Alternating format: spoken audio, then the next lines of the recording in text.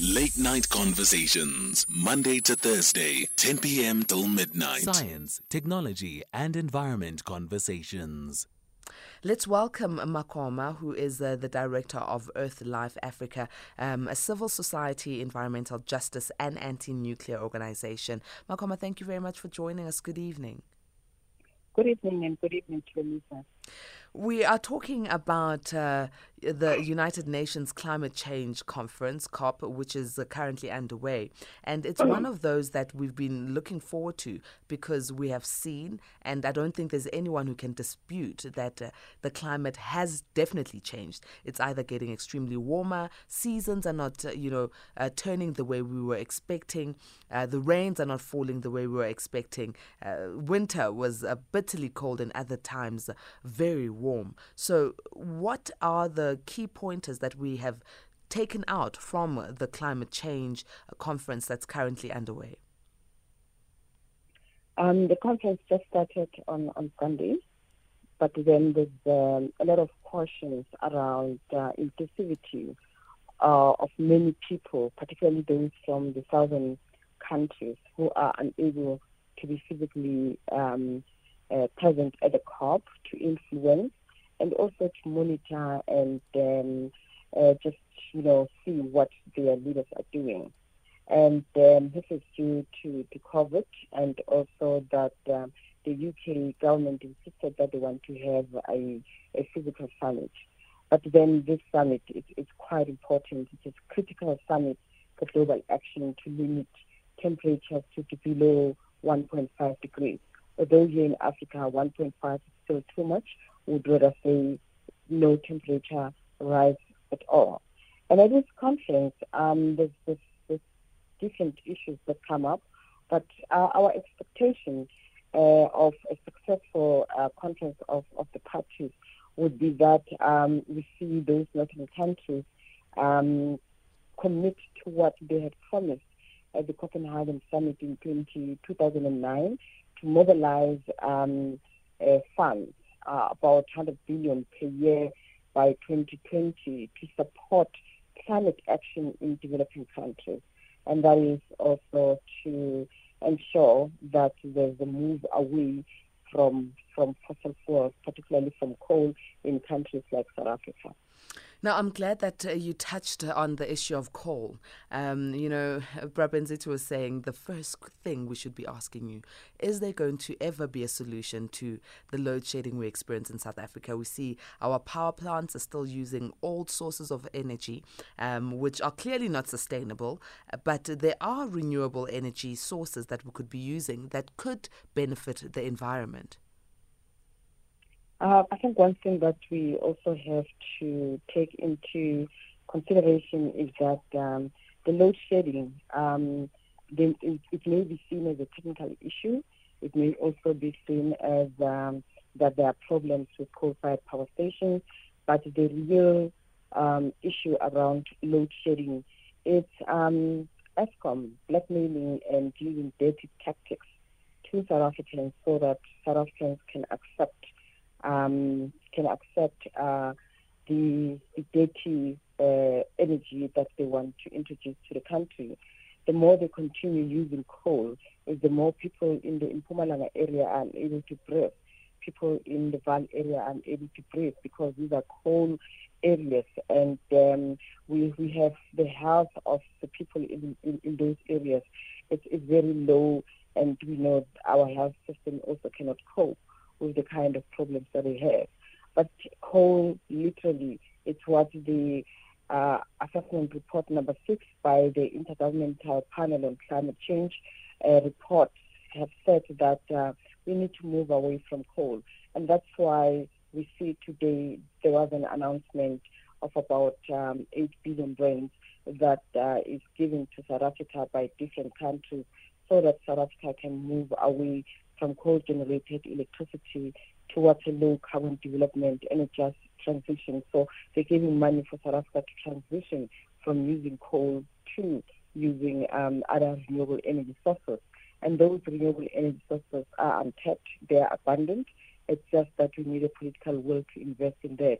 And we hope that the announced concessional grant or loan finance that is given to South Africa would be used towards really moving away from coal and investing much more in renewable energy technologies like a solar, like a wind, and also investing more in batteries that could be able to allow South Africans to have access or to have electricity. And that is one of the sustainable development goals that South Africa has signed to or committed to, that South Africans would have adequate electricity or energy to use on an everyday basis.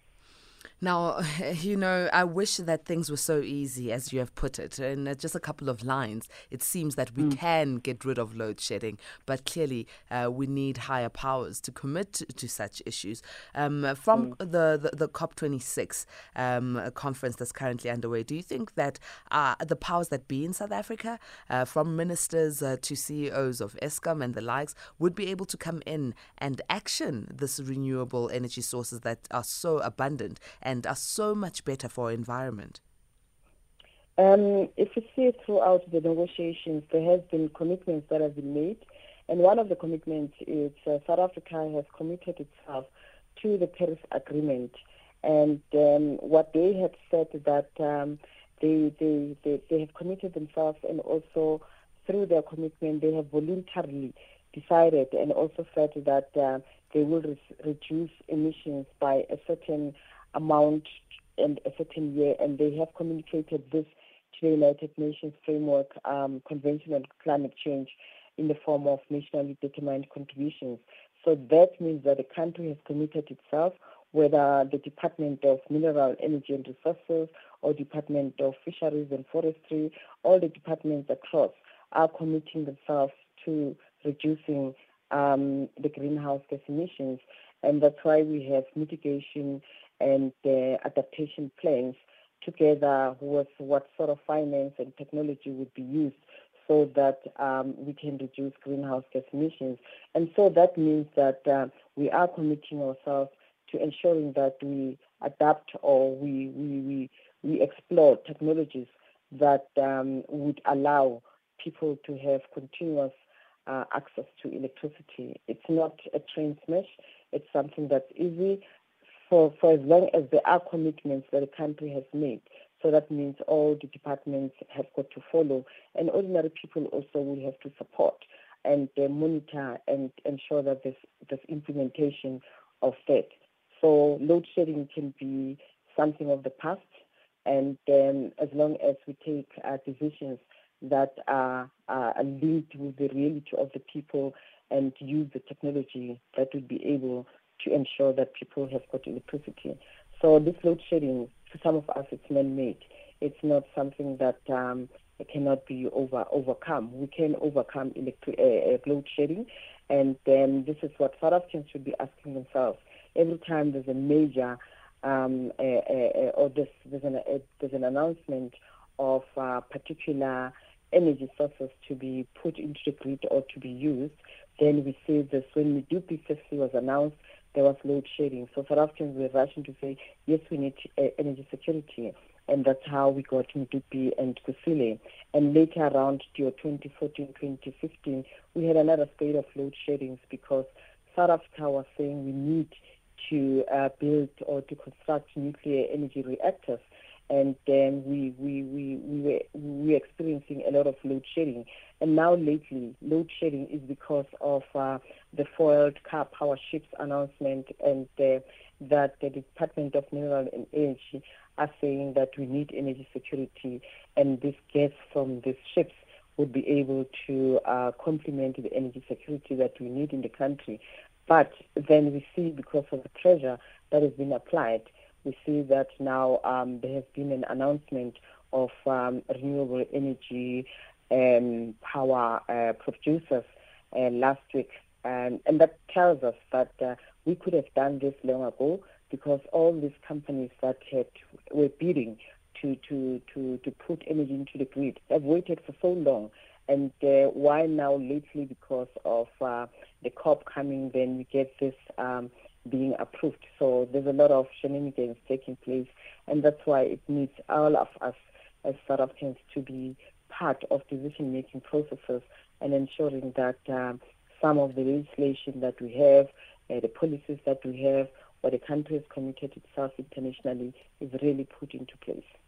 A-teamers, please join in on this conversation. Very pertinent one.